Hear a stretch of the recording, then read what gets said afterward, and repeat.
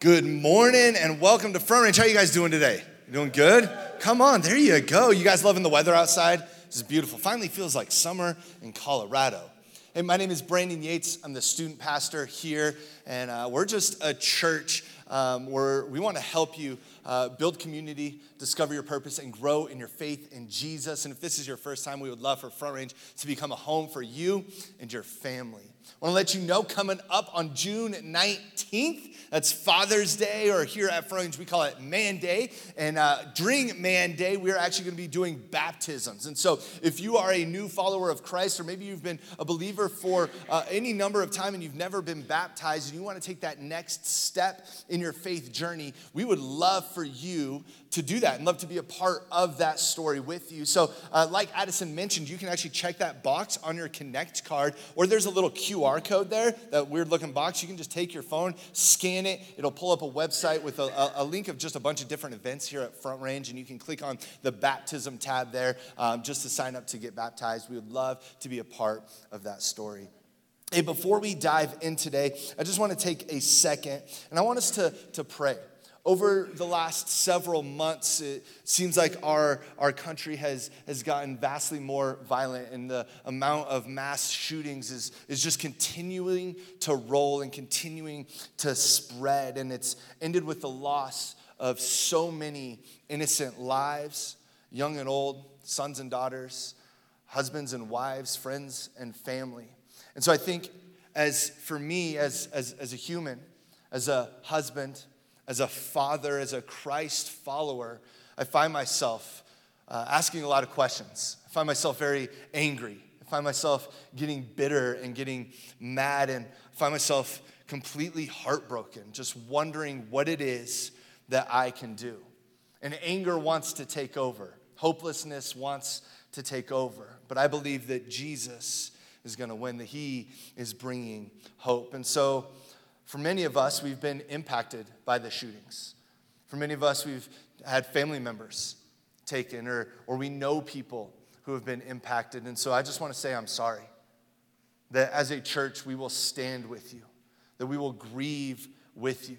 That we will pray with you. In any way we can, we are here to be with you in the midst of this. And then I think we have to ask ourselves, all of us, we have to ask ourselves, how can I bring change? What can I actually do? How can I better love my family? How can I better love my neighbors? How can we better love our community and the hurting in our community? I think we can ask ourselves, what's my role in creating real change in our world? I fully believe and trust that the enemy isn't going to win in this, that his plans are going to fall short, and that God can and will be glorified through it. But as Christ followers, I'd like for us to take a stand and see what we can actually do to bring real change in the world. And I believe the first thing that we can do is to pray. It shouldn't be a last resort. It's not just a hope that something might happen. But I believe that there is power in prayer. It's what we've been talking about this whole series. It's what we're going to talk about today. But I'd like for us to take a second and just spend a moment in prayer. Would you pray with me? Jesus, we come before you. And God, we thank you that you are good. God, we thank you that you're faithful. And God, we know that this morning people are waking up, going to church, going to a bunch of different events, God, without family members.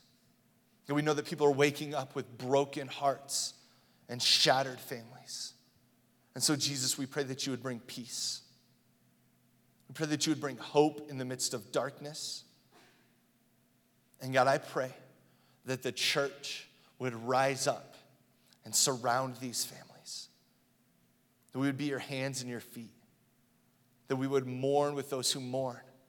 And God, we believe that one day that we will have joy with those who have joy. That we will laugh with those who laugh. So God, we just ask that you would give us a boldness. That you would give us courage to stand up and to do what needs to be done, to be your hands and feet. God, we give you today. Would you speak to us? Would you give us peace in our hearts? Would you challenge us? In Jesus' name. And everybody said, amen.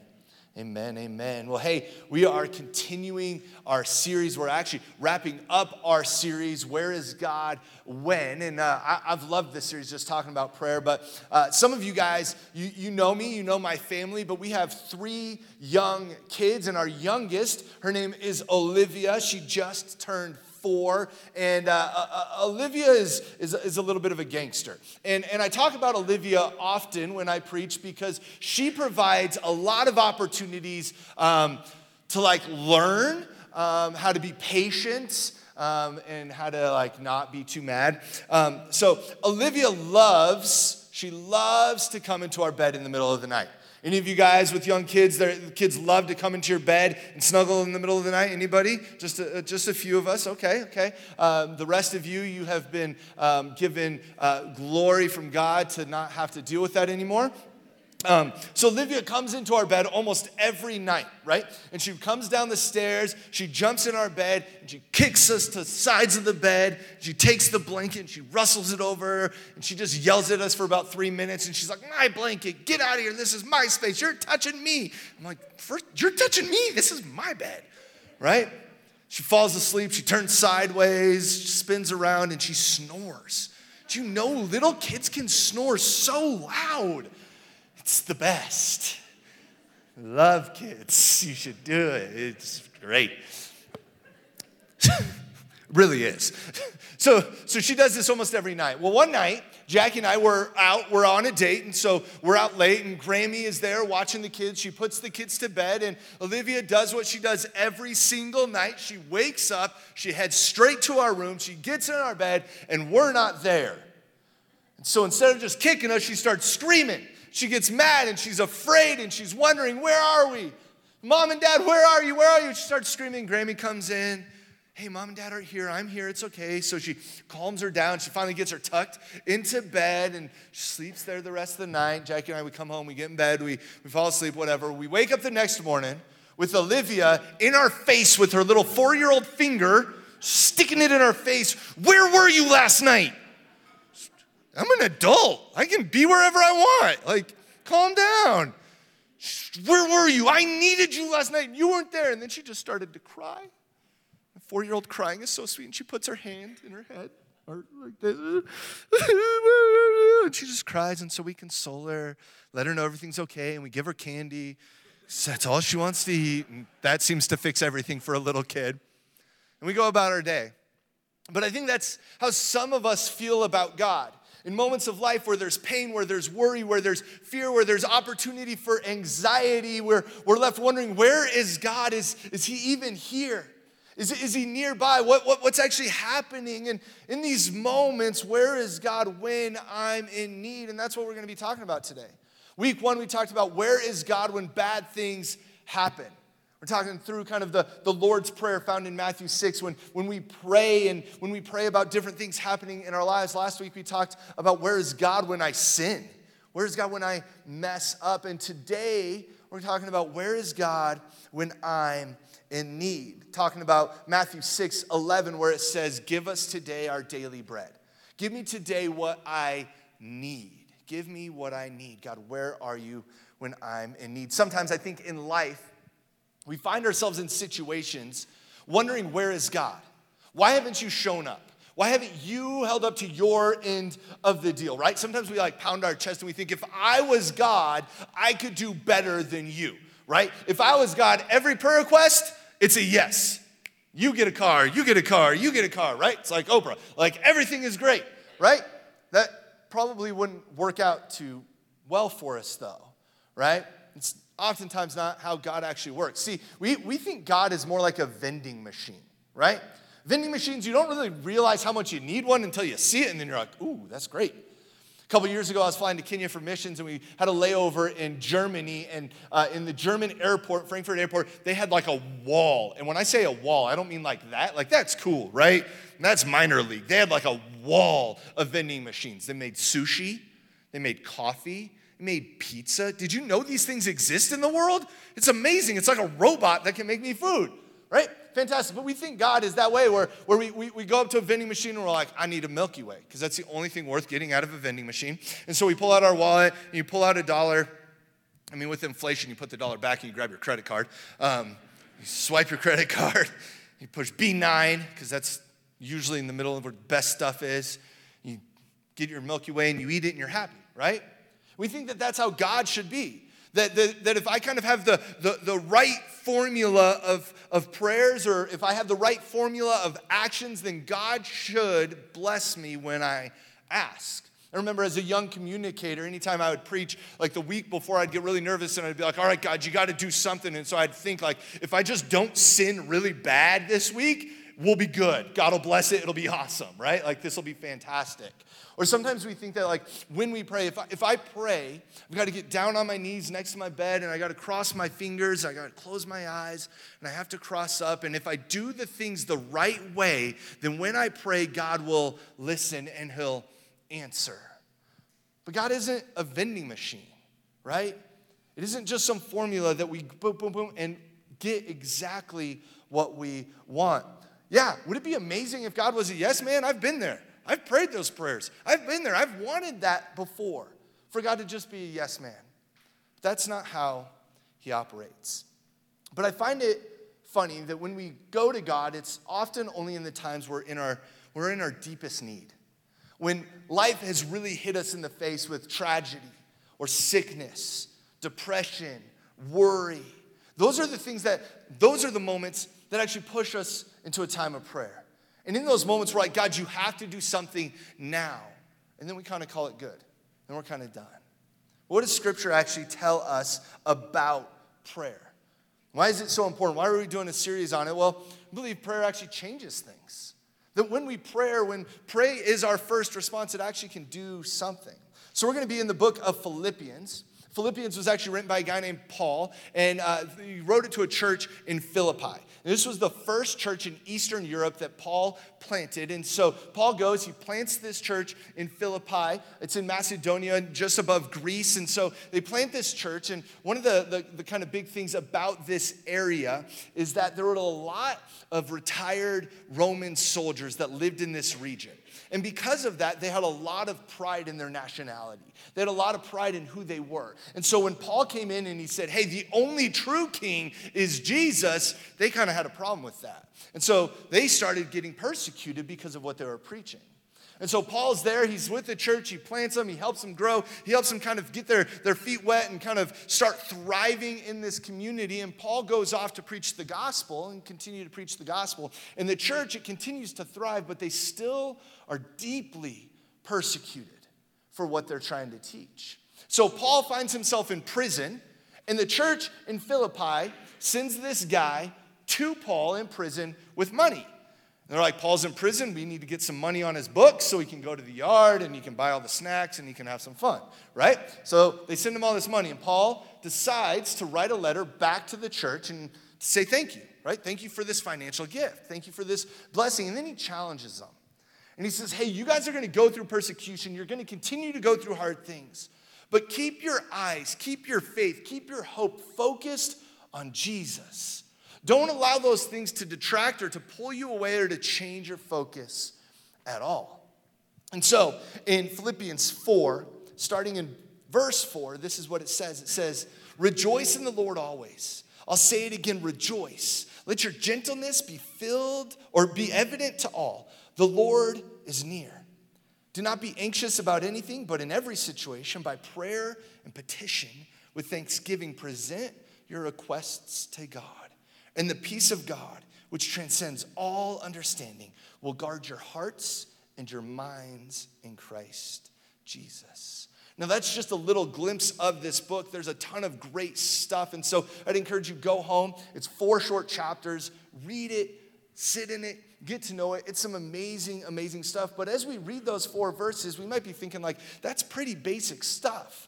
We've heard those things. We know, pray, seek, God's near, like all those things. We say that we know them, but those basic truths oftentimes, when put into reality of real life, kind of challenge us and kind of change some things. And actually sometimes they end up pushing us away from those truths. And so we have 3 things that we're going to look at, that we're going to pull from this scripture, 3 things that I want us to know. And I don't want us to just hear them today, Because when we hear something, it goes in one ear, it goes out the other, and we're like, what just happened? I want us to know it. Where we take it in one ear, we let it sit in our heart, we let it take root. 3 things I want us to know. The first is this, that we have to trust and know that God is near. It's simple. That God is near.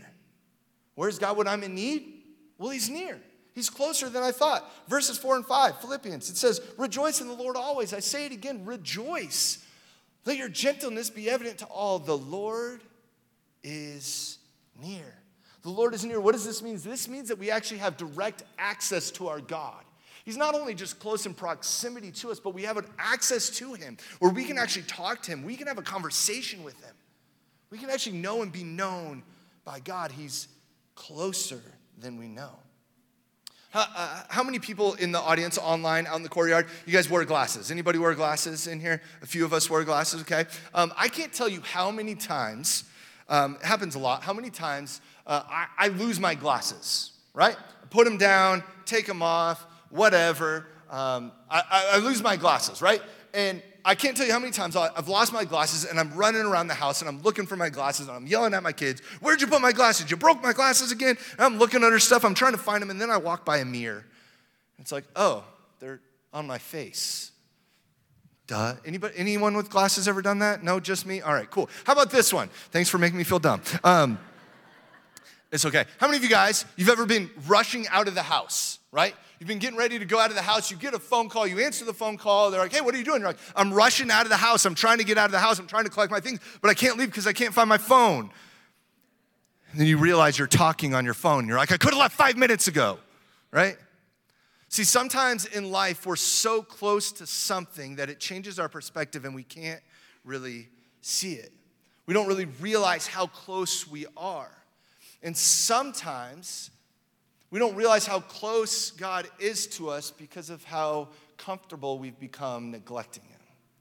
The Lord is near, right? Check this out. There's several scriptures that point to this. Psalms 119, it says, you are near, O Lord, and your commandments are true. Psalms 34, it says, the Lord is near to the brokenhearted and saves the crushed in spirit. Zephaniah 3 says, the Lord your God is with you. His power gives you victory. Acts 17, it says, he's actually not far away from each one of us. James 4 says, draw near to God, and he'll do what? And he'll draw near to you.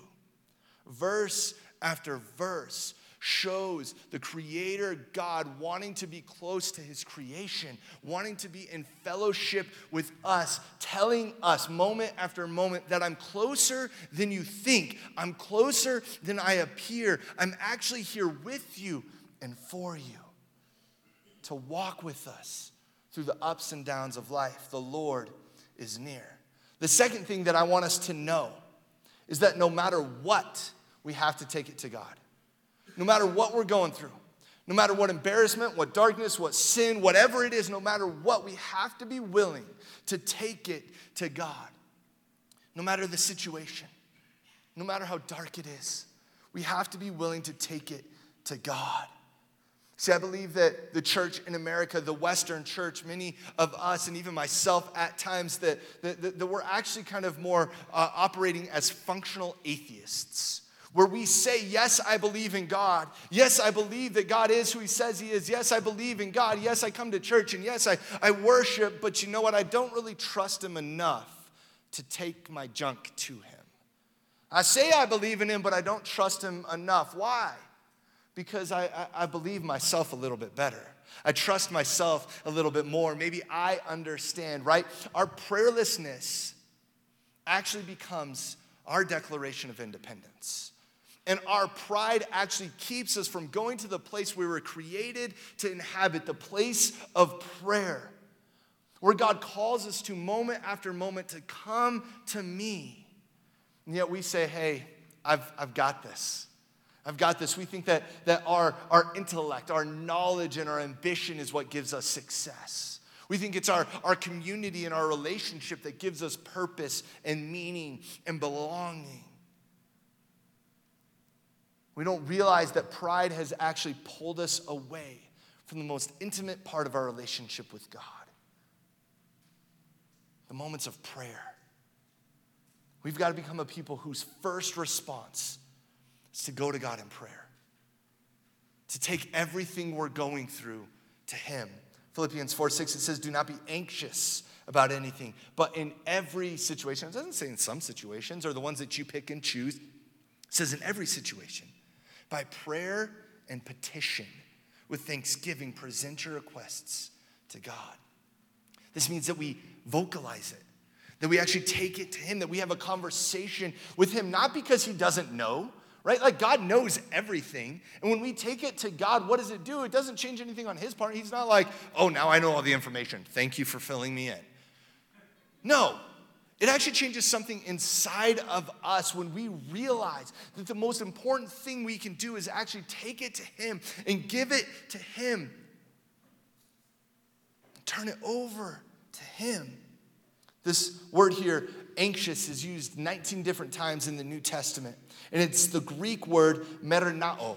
And it means to be anxious or to be troubled with cares or to look out for something. But it also means this, to seek to promote one's interests.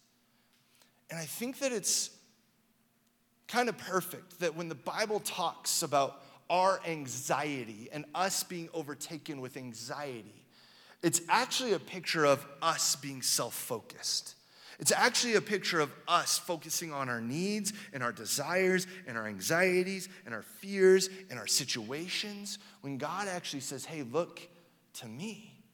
It's the same word actually used in Matthew chapter 6, verses 27, 31, and 33. This is what it says. It says, can any one of you, by worrying, add a single hour to your life? So don't worry saying, what shall we eat, or what shall we drink, or what shall we wear? But seek first his kingdom and his righteousness, and all of these things will be given to you as well. But seek first his kingdom. Seek first God. We have to go to God. We go to God, and we go to God with petition. What does it mean to go to God with petition? It means that we beg him for something, that we earnestly and humbly seek and actually ask God of something. And it means that we don't just ask once, like, hey, big guy upstairs, can you do this for me? Cool. And then we walk away. It means that we earnestly, persistently seek after him. That we have to become like our annoying kids in the back on a road trip saying, are we there yet? Are we there yet? Are we there yet? Are we there yet? Are we there yet?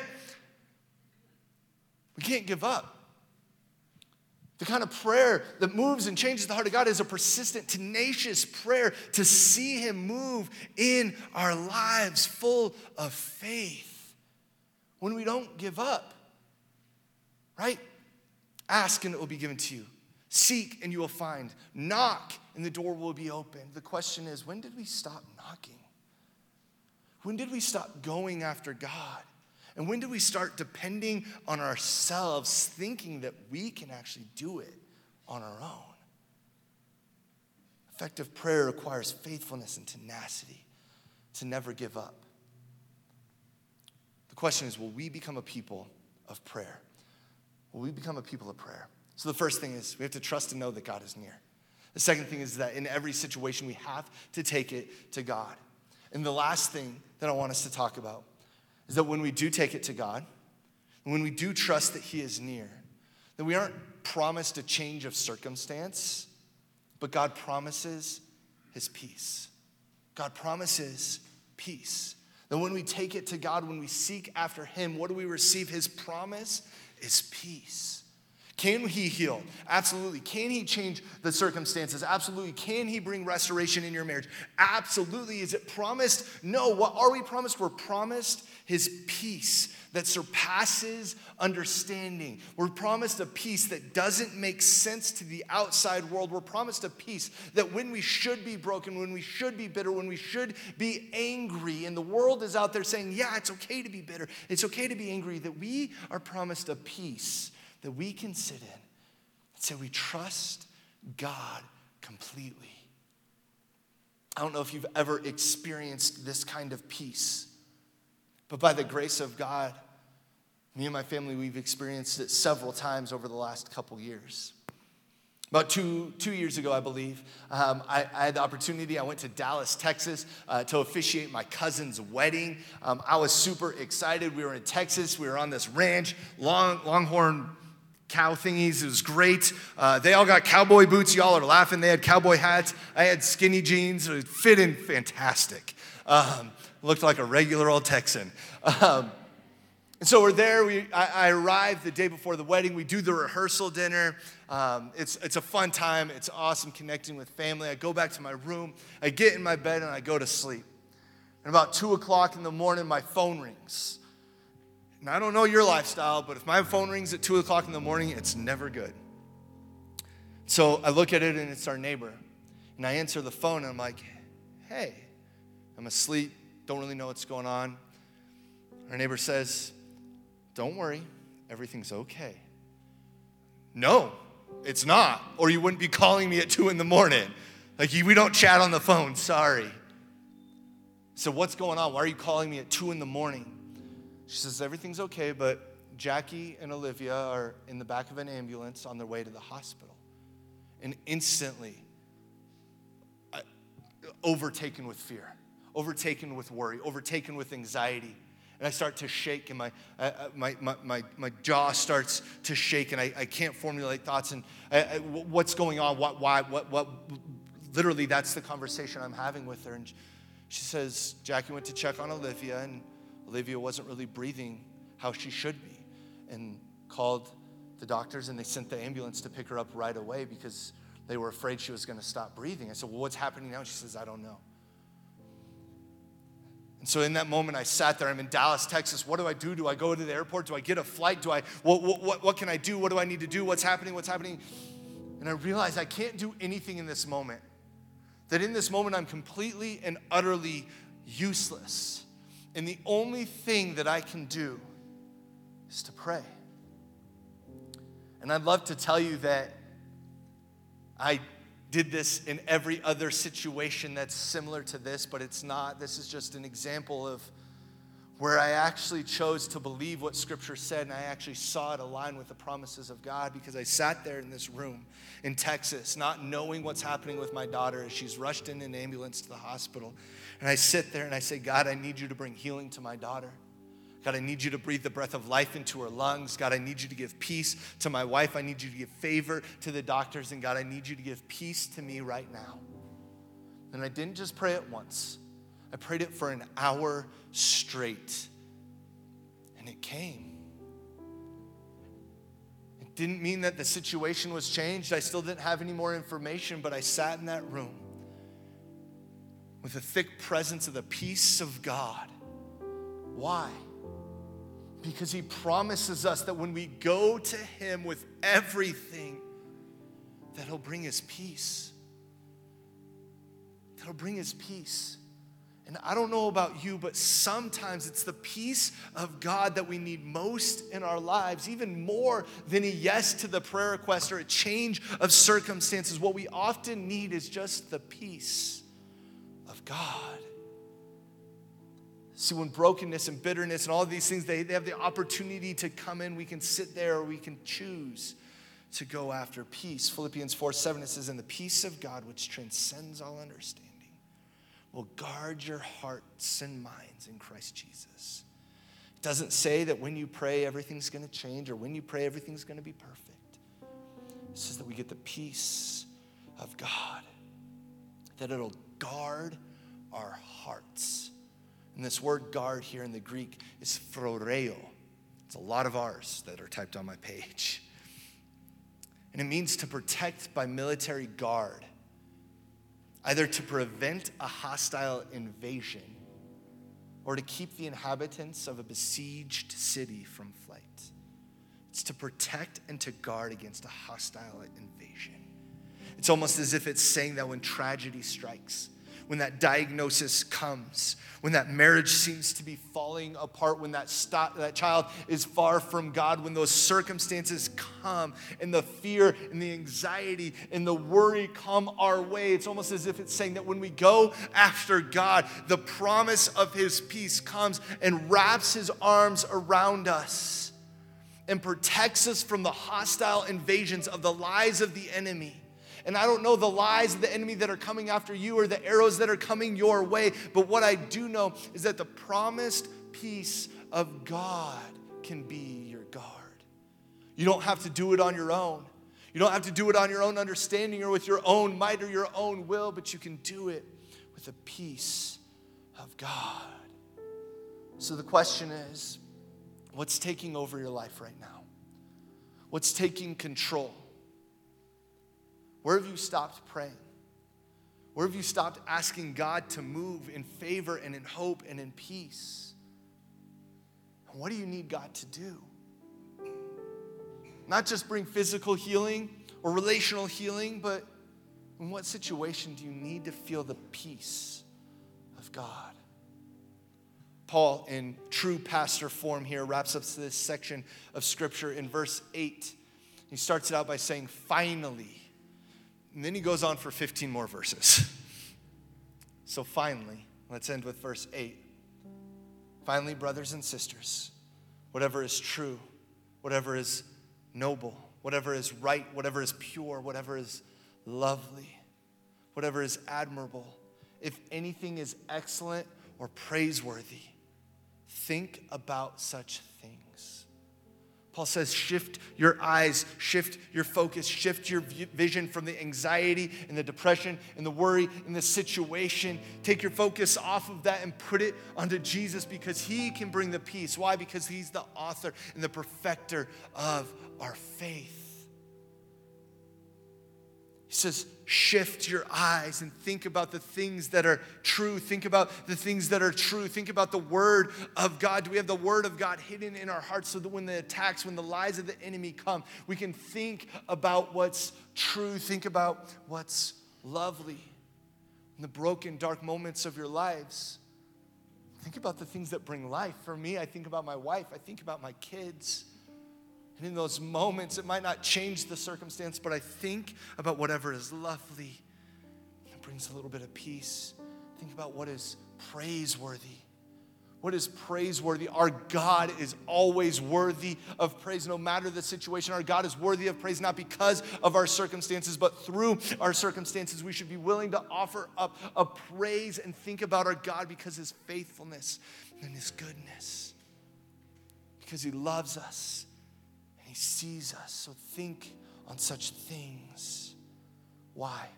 Why do we think about those things? Because when those things become our focus, we begin to see the goodness of God. We begin to see the faithfulness of God. We begin to experience the rest and the peace of God that surpasses all understanding. So where is it today for you? That you need to sit. You need to cry after God. You need to ask him to bring that peace that he promises. And doing it over and over and over again until we experience the peace that he prays, that he promises. So when we sit in that peace, when we've received that peace, and we trust and know that God is good, we can finally, God, I trust you. God, I see you. Let's pray. Jesus, we come before you. God, we thank you that you are faithful. Thank you that you are truthful. God, I thank you that you see us, that you know us, that you're near to us. And God, for every person in this room, everybody watching outside in the courtyard, and everybody watching online, God, I pray that we would experience your peace right now in the name of Jesus. And God, I thank you that you are powerful enough to change the circumstances. So God, we do ask for healing. We do ask for restoration. We do ask for things to move and chains to be broken and addictions to fall. But God, we sit here in eager expectation of your promised peace. So bring it.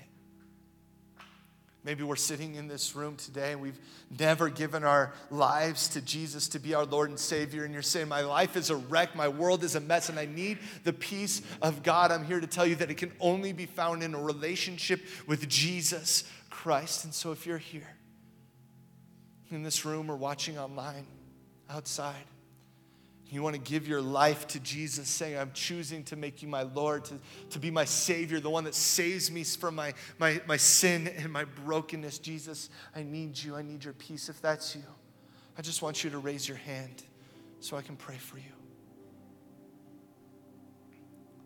Thank you, Jesus. And maybe you're here. You say, I've been going after Jesus. I'm tired. I'm hurt.